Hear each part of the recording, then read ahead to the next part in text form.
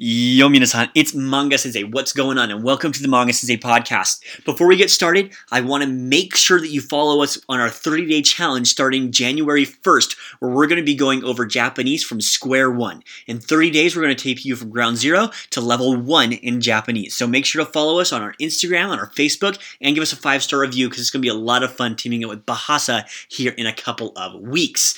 That is our announcement. Make sure to check out the extra episode that I brought out yesterday. Check it out, and let's jump into some Japoneses.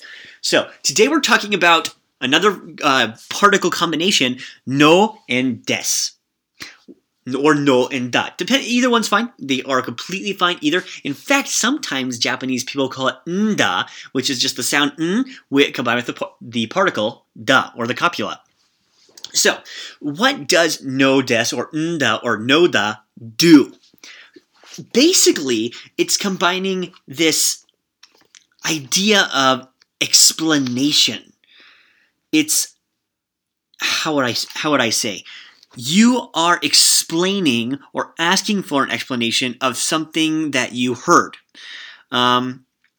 Usually, this is going to be something that has showing your reasoning or your emotional reasoning for something. It doesn't have to be completely logical. Just like when we explain things in English or whatever language you natively speak, it doesn't have to be logical. But what you're doing is giving an explanation, okay?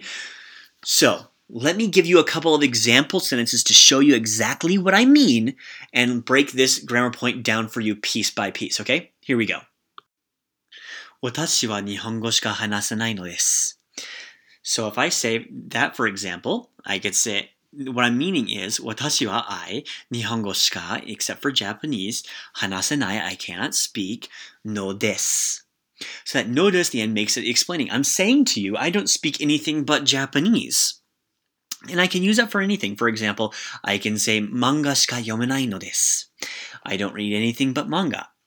And it doesn't have to be a negative sentence like the past two I said. I could do something as simple as, こちらは私の弟のです. This is my little brother. I'm explaining that to you. I could say now, of course, 私の弟です. This is my brother. But if I'm explaining it to you, for example, you could ask me, who's this? Who is this? Pointing to my picture, and I can say, これは私の母親です. 母親のです.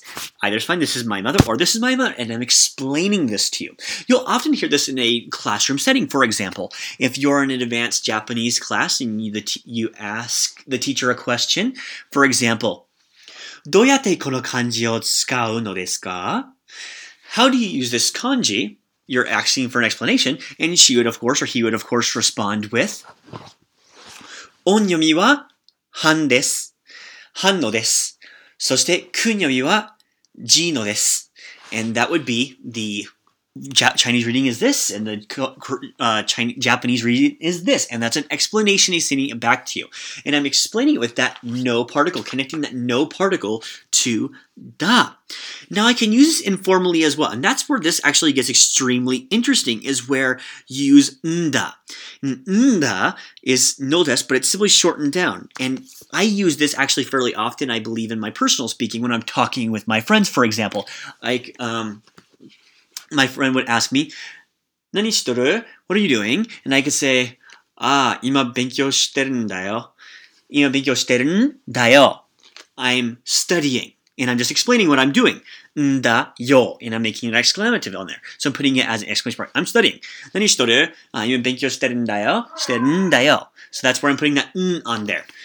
With that, I will sign off. If you have any questions, make sure to message me at manga-sensei.com, or you can follow us on our weekly live feed on Facebook and Instagram and everywhere else we're going to be. We're going to be everywhere, so check us out at The Manga Sensei. All things will be down in the show notes, and I will catch you tomorrow. Until then, ja ne.